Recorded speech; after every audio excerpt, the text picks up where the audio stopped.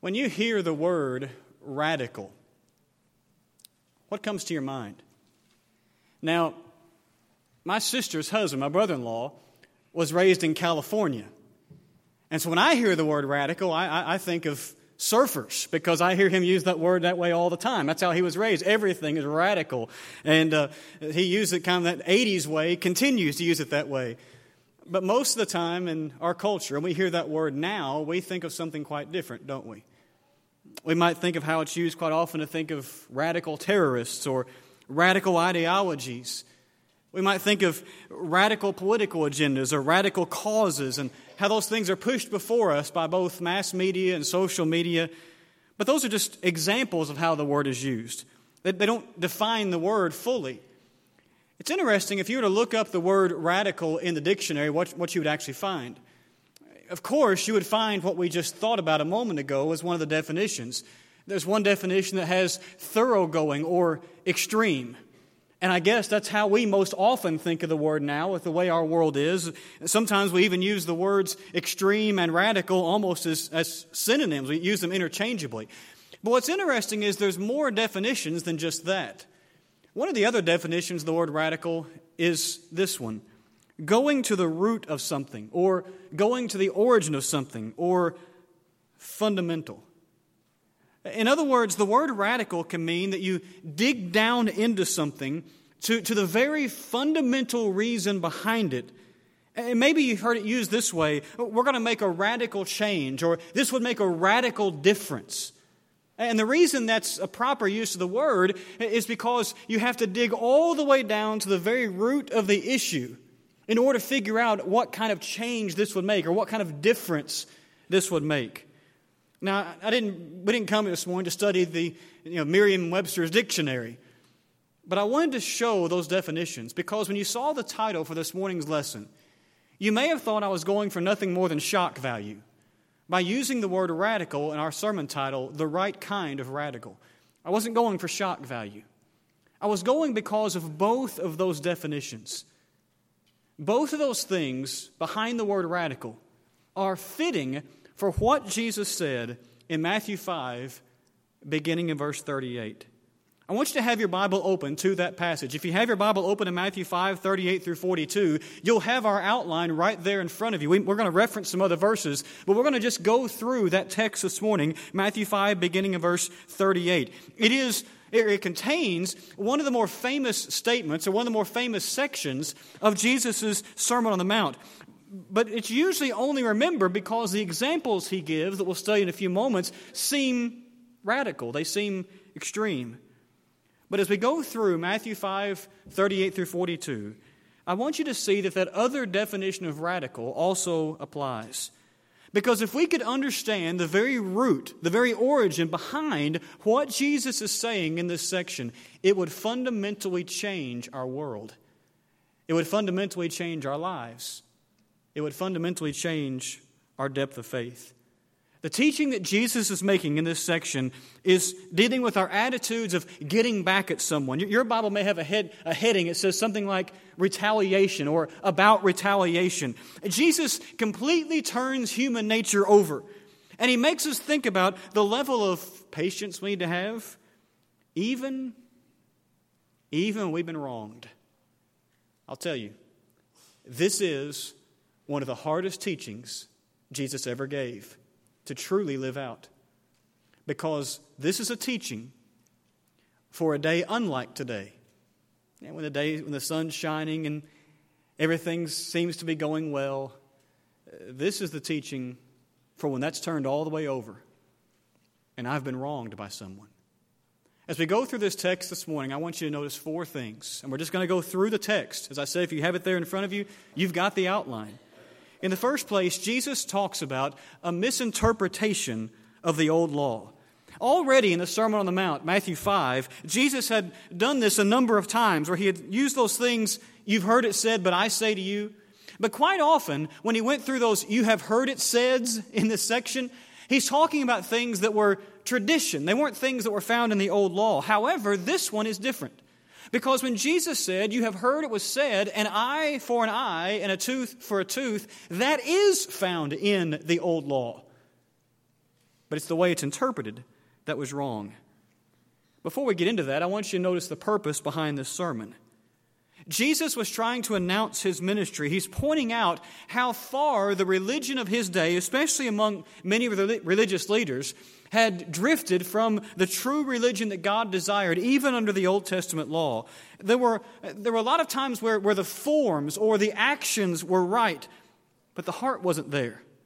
And additionally, a lot of people were following traditions alongside of, sometimes equal to, and in a few cases even above, the actual teaching of the Old Testament law. And so, in some cases of the sermon, Jesus had pointed out a traditional saying that the people had said as if that were law, but this isn't one of those cases. An eye for an eye and a tooth for a tooth is found no less than 3 times in the books of the law of the Old Testament. Exodus 21, verses 23 through 25 says, "But if there is harm, then you shall pay life for life, eye for eye, tooth for tooth, hand for hand, foot for foot, burn for burn, wound for wound, stripe for stripe." And you go, see, there it is. But that's only part of the law. I just read a couple of verses. In the context, it was dealing with a situation where a man strikes a woman who is with child and causes her harm, causes her physical pain. If he harms her, for example, and she loses a tooth, he was to have a tooth removed. But also in the context, it was dealing with trying cases where that happened, not just with open retaliation. Leviticus 24, verses 19 and 20 said, "If anyone injures a neighbor, and he has done as he has done, it shall be done to him, fracture for fracture, eye for eye, tooth for tooth. Whatever injury he has given, a person shall be given to him."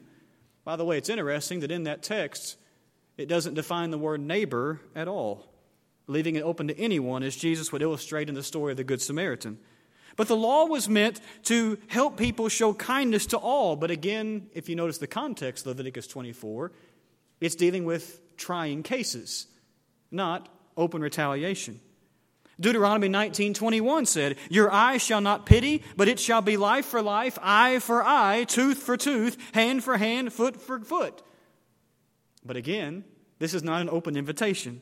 The context is dealing again with trials and how there was to be no partiality if someone was a witness or a judge, but the right punishment was to be administered in those situations. Now, you're going, who cares? Why take the time to read all those occurrences that were hundreds and hundreds of years before Jesus gives this teaching in the Sermon on the Mount? Why take the time to mention the context? And why call this a misinterpretation or a misinterpreted old law? If you have your Bible open to Matthew chapter 5, glance back up a few verses to verses 17 and 18. In those verses, Jesus said, "Do not think that I have come to abolish the law. I have not come, or law and the prophets. I have not come to abolish them, but to fulfill them. For truly I say to you, until heaven and earth shall pass away, not an iota, not a dot, not a jot or tittle," the old King James has, "will pass from the law until all is accomplished." Now, with that in your mind, look back down in our context. Jesus is not saying that the phrase eye for an eye and tooth for a tooth is not in the law. It's clearly there. It's there 3 times at least. However, the tradition of the Jews by the time Jesus came on the scene was so warped that they were using it as an excuse to always exact retaliation instead of at times where it was supposed to be used, and that it was at times of trying cases. See, those verses were meant for the judicial system. That eye for an eye and tooth for a tooth part was where juries, as we might call them, were to consider what they were to do in cases of extreme crime and extreme punishment. Arthur Pink, in his commentary on the Sermon on the Mount, shares 3 purposes for that part of the law. He said it was there, 1, to protect the weak against the strong, 2, to serve as a warning against evildoers, and 3, to prevent the judge from inflicting too severe a punishment upon those who were guilty of hurting others. But then he added this very good summary. He said, quote, "As such, it was a just, merciful, and beneficial law." But human nature is strong. And people were just lifting those phrases, eye for an eye, tooth for tooth, and so forth. People were just lifting those phrases out and saying, see, that's in the law. I'm supposed to retaliate. If someone comes at me and causes me this harm, I have the right to go right back at them and harm them in just the same way. If someone knocks out my tooth, I can knock out their tooth in retaliation, and so on and so forth. But that goes completely against the heart of God. It's a misinterpretation of the old law. And so to contrast with that, and to bring people back into the proper view of the law, Jesus, in the second place, gives a radical new attitude. Before you get to those famous examples, there's an overlooked phrase that plays an important role in this whole section. Verse 39 begins, "Do not resist the one who is evil."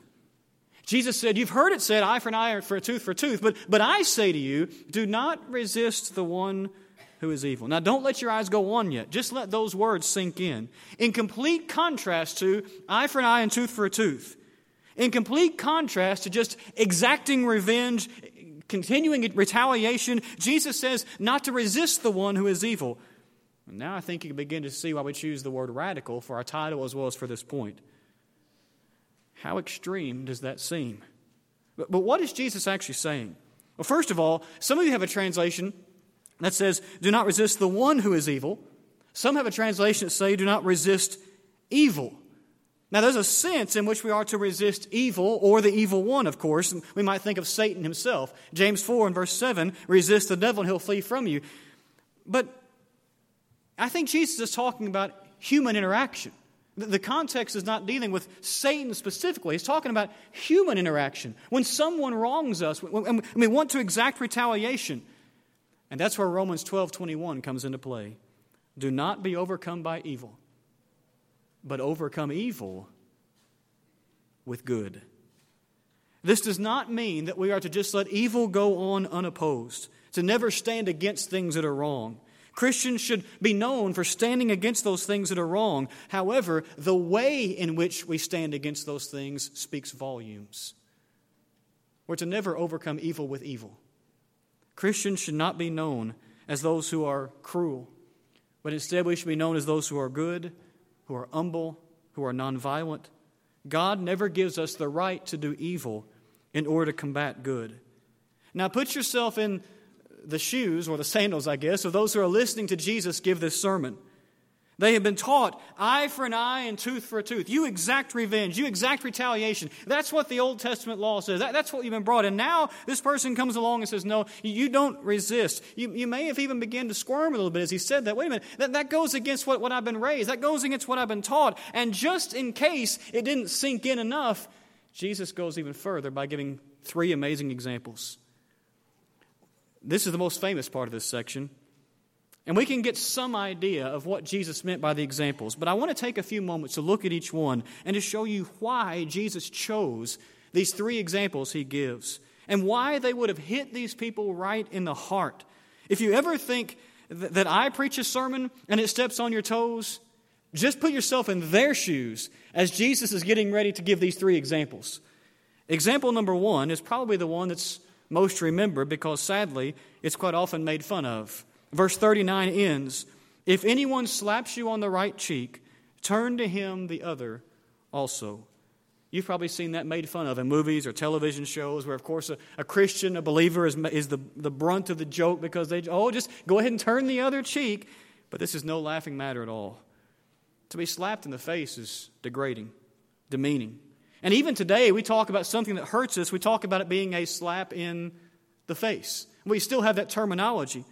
But to the culture to whom Jesus was speaking, almost nothing was considered more degrading and embarrassing than for someone to slap you in the face. And often it was done in pure hatred, pure frustration. And if they wanted to make it even more demeaning, they would use the back of the hand because it wasn't even worth putting the palm of their hand against your face with the back of their hand in order to slap you. And so maybe you're in the marketplace and you're having a debate with someone and you've made a good argument, you've made your statement, you're standing there in public and they just don't like the thing that you said. And instead of debating back, instead of coming up with something intelligent, they slap you across the face right there in front of other people. And your blood begins to boil.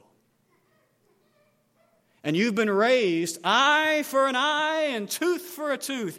And as your hand begins to go back, the words of Jesus ring in your ears. When someone slaps you on the right cheek, you turn the other also. One writer said this, don't slap them back, Jesus would say. Don't scream at them. Don't curse them under your breath. Instead, look the person straight in the eye and remind yourself that in spite of their arrogance and anger, they still matter to God. You see, this is about dignity. That person is stooped to a level of, I can't have an intelligent conversation, and so I'm just going to demean you. I'm just going to slap you across the face. And while you may get made fun of for being weak, being a wimp, you walk away with your dignity intact because you've still treated that other person as an actual person. And if you think that's hard enough, Jesus goes on. Verse 40, if anyone would sue you and take your tunic, let him have your cloak as well. It gets even more personal because now Jesus begins to talk about even the clothes that we wear. But this one's hard for us to grasp because of cultural differences. What's the big deal with this one?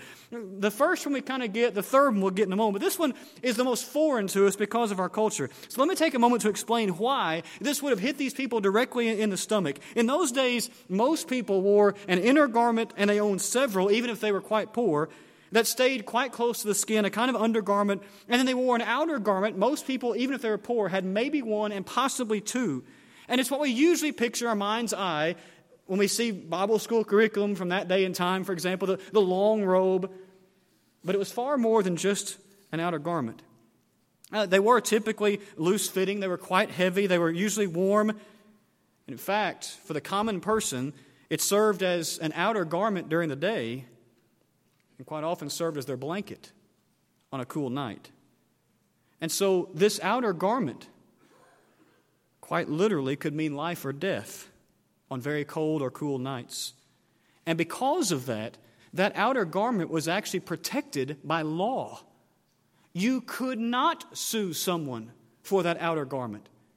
And the laws even stated that if someone put that outer garment as part of a deal, maybe a barter to get a job done or to trade for something, you could do that, but only for the course of that daytime. They had to give it back to you before the sun fell because it could literally mean death for that person that night if they didn't have that warm outer garment or something to use as a blanket in the cool evening breezes and cool nights of the day and time. So you could demand the inner garment of someone. I don't know why you would really want to, but you could demand the inner garment of someone suing or for barter, but you could not demand the outer garment.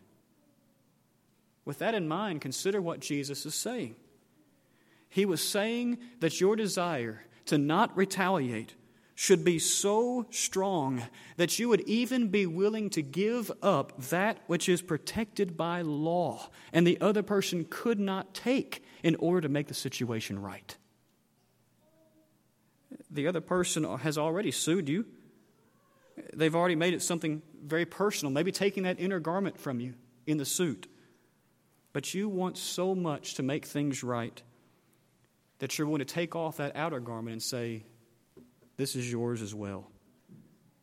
Now, if you're starting to squirm a little bit, put yourself in the shoes of those people in that day and time, where the one teaching them that day is basically saying, this is more important than life or death itself to make this right. And if you're squirming enough, Jesus goes on. Because now he's going to go more than even that and talk directly to their very identity. If someone compels you to go with them 1 mile, you go with them 2. Now, to his listeners, this was probably the one that cut the deepest. It spoke to their very identity as Jews. One author sets the scene for us. Listen to this description. He says, in those days, Israel was ruled by Rome. Governors were stationed throughout the empire, and soldiers occupied the various provinces. A Roman soldier had the legal right to approach any civilian at any time, day or night, and coerce him or her into service. The soldier could force the civilian to make meals, do laundry, provide lodging, or whatever else the soldier thought needed to be done. But the thing that they hated the most was, you carry my pack, you carry my baggage. Because that's going to disrupt your day, isn't it? By law, you had to carry it 1 mile. If a soldier came and said, you carry my pack, by law, you had to carry it for 1 mile. By the way, where do you think our mile markers on interstates came from? They had them in the Roman Empire because of this law. because I'm going to carry that pack, because I have to carry that pack. But when I see that stake out there, that's the mile marker, I might get a little bit smile on my face because I've only got to go that much further. And when I get there, I'm going to throw that pack to the ground and tell that soldier, you go on your not-so-merry way, and I'm going to hightail a mile back to what I was doing, whether it was a meal with my family, a night's sleep, or my job. And every step along the way, I'm being reminded I'm not in control. Rome is in charge. Because I'm carrying his pack, and he's just sauntering along for that mile. And you get to that mile marker. And the soldier fully expects you just to throw the pack down and maybe say a few things under your breath, or maybe not so under your breath, because the way some of us talk, right? And to head back to the house. But instead you take another step. And another step. And maybe you have to call back the soldier, come on, we're going another mile today. All the while remembering you're not in charge. All the while remembering, yes, your heritage may be Jewish, but Rome's in charge. You know, sometimes we talk about second mile service. I'm not saying we should remove that terminology, but I'm not sure we really get at the depth of what Jesus was meaning here when he talked about going the second mile. This is not just making a visit on your lunch break. Oh, that's wonderful to do. Well, that was second mile service. No. This is looking at an enemy and providing a service that's above and beyond the call of duty that would even shock the enemy that you're doing it. And doing so in a way that's just service. It's not under your breath. It's not gritting your teeth all the time. It's just going on with the service. Can you imagine sitting there on that day and hearing this? When you've been raised, eye for an eye and tooth for a tooth. If someone does something to you, you get back at them. No. Even if they do something that degrades you, you do nothing in return.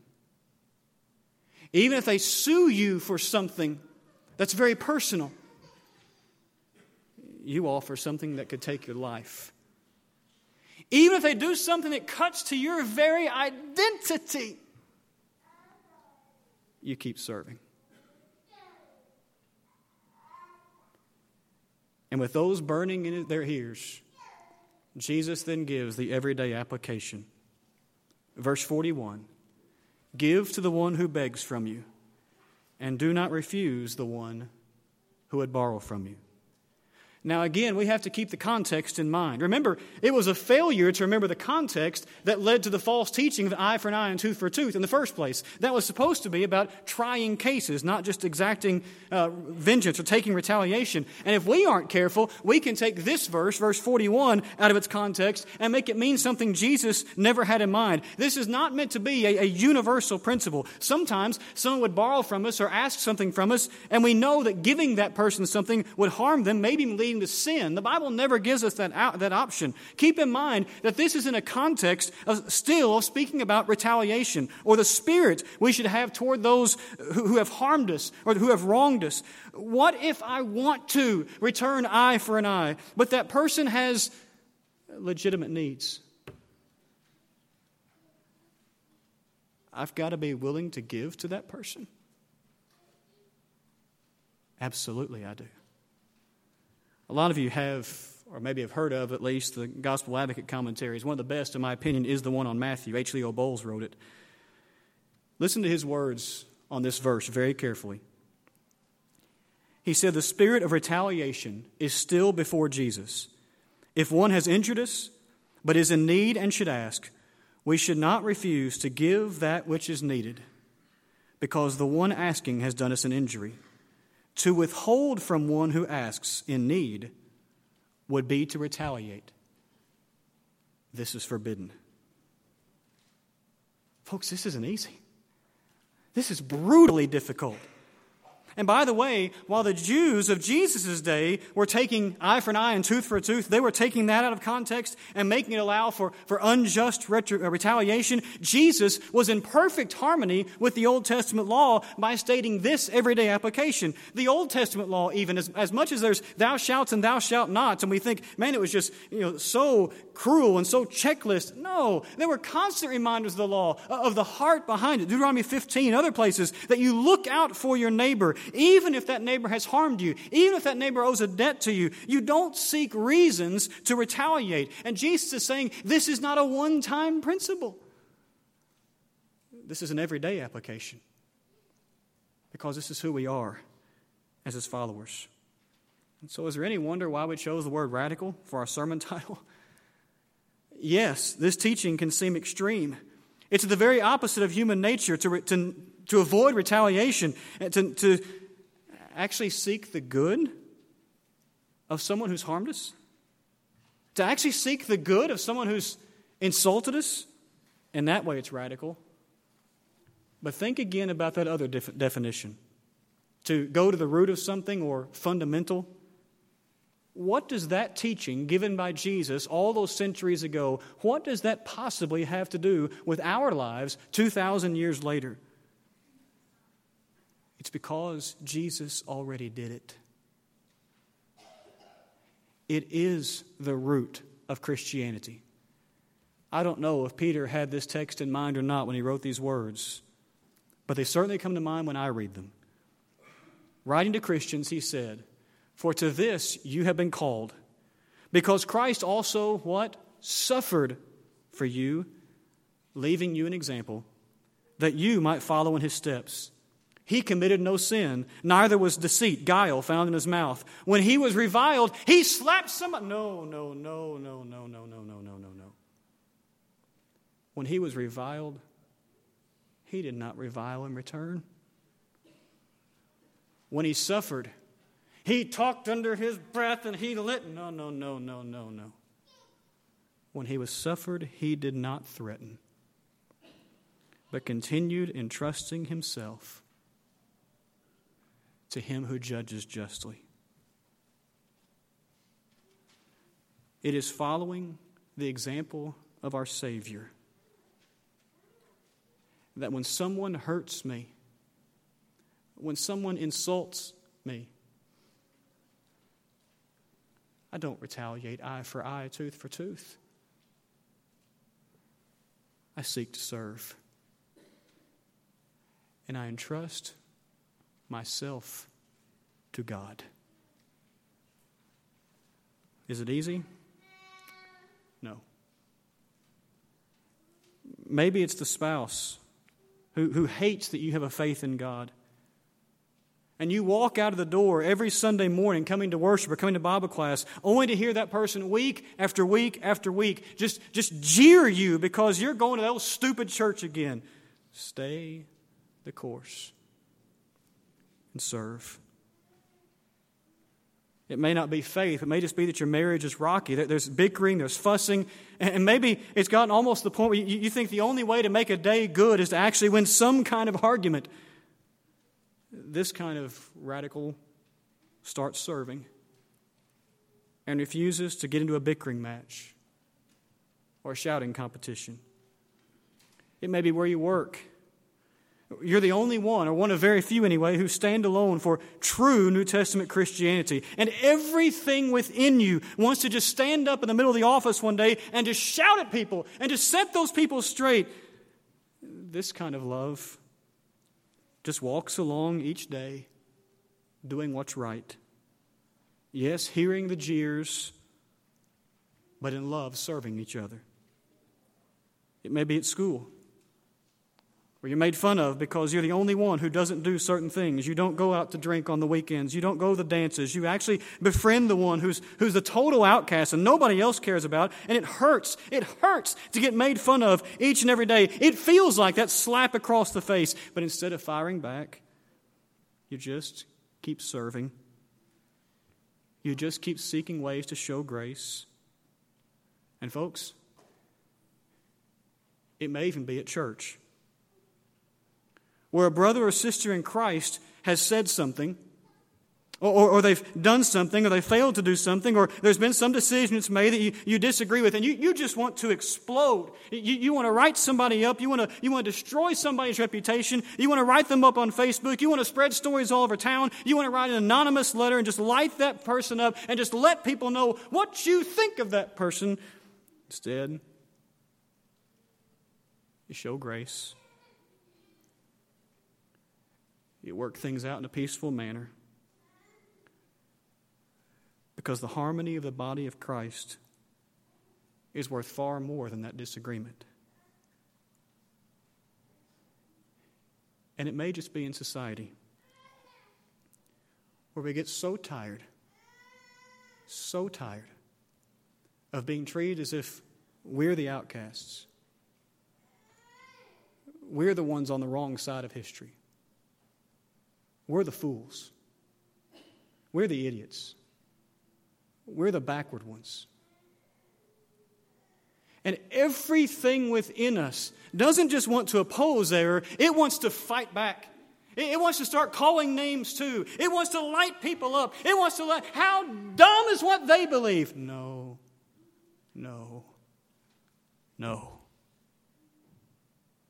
When reviled, he did not revile in return. And neither will his people. In love, serve one another. Do not be overcome with evil. Overcome evil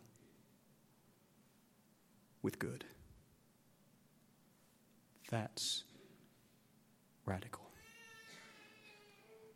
And that will change the world. But it has to change your heart first.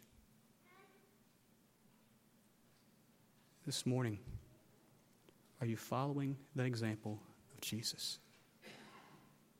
The one who gave his life for you. Are you a Christian? Have you become a Christian by being immersed in water, baptized for the forgiveness of your sins based upon your faith in him and your turning from sin and repentance, your confessing of his name as Lord and Savior? We'd love to help you do that this morning. Or maybe this morning as a Christian, maybe it's this area of life, maybe it's another, but you're struggling, you know there's sin in your life and you need to be forgiven of, or you just need encouragement to do better. We'd love nothing more than to encourage you through prayer. If you'll respond while we stand and sing to encourage you.